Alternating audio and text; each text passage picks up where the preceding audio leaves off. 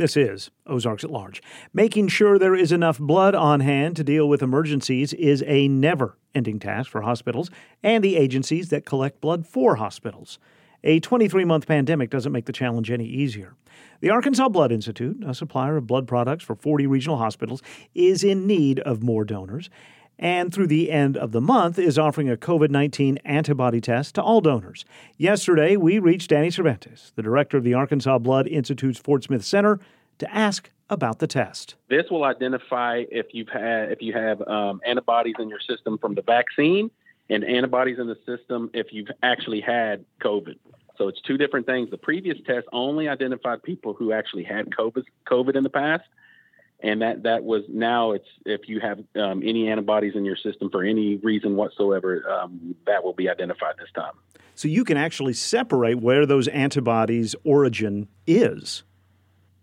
Yes, and that will obviously it's done at a higher level. Now the donor will only know if they're negative or positive. They won't know which ones it will come from. They just know that they have antibodies in their system. This is I imagine another piece of information that's valuable to public health officials throughout the state, especially as we go through this latest surge.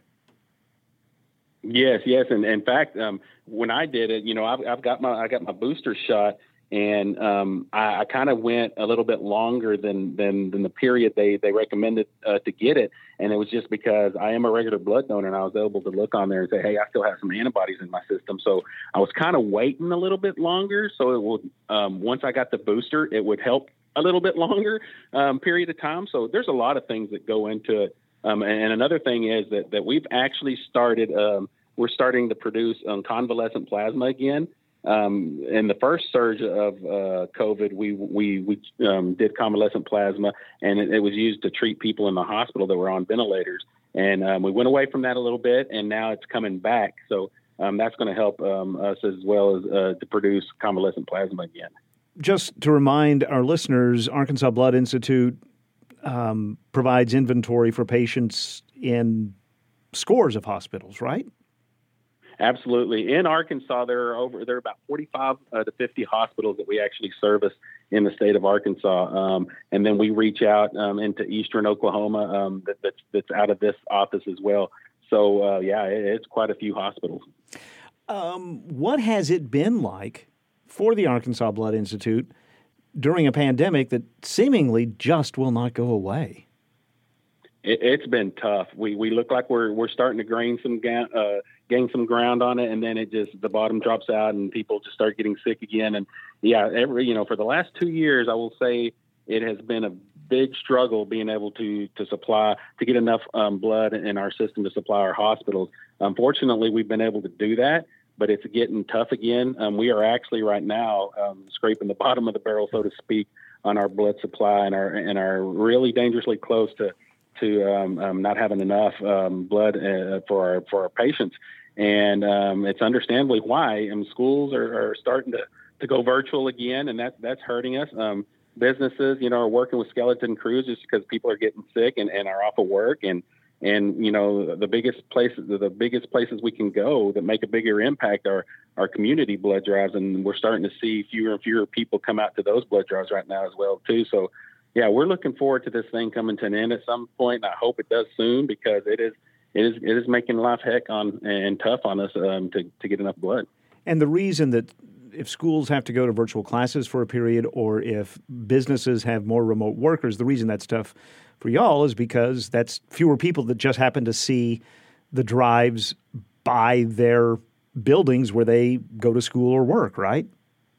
That is correct. I think there's a lot of instability, a lot of maybe fear is not the word, but caution, I guess. Not wanting to come out or take a chance to go out and mingle with people. And I can assure you, we do what we can to keep things safe. As far as cleaning and sanitizing things, and most of the people that come in to donate are healthy anyways, because that's the first question we ask.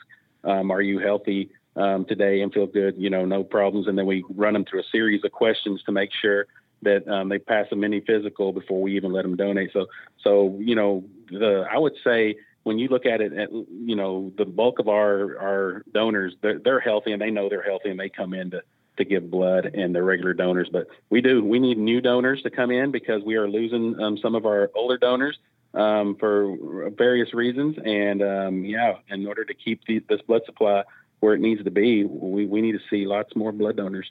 And again, if a donor comes in and they are seeking that new antibody test, how do they do that, and when do they get results from it, and how does that all work? You bet. So that comes with every donation. Nothing extra needs to be done. So when you come in and donate, it's automatically done. And then there is you'll be set up. You'll be using your email address to set up a portal with us, and then you'll go on that portal, and it'll have your results on there within 72 hours. Danny Cervantes is the director of the Arkansas Blood Institute's Fort Smith Center. He talked with us yesterday. You can find out more about scheduled blood drives or about hosting one at arcbi.org.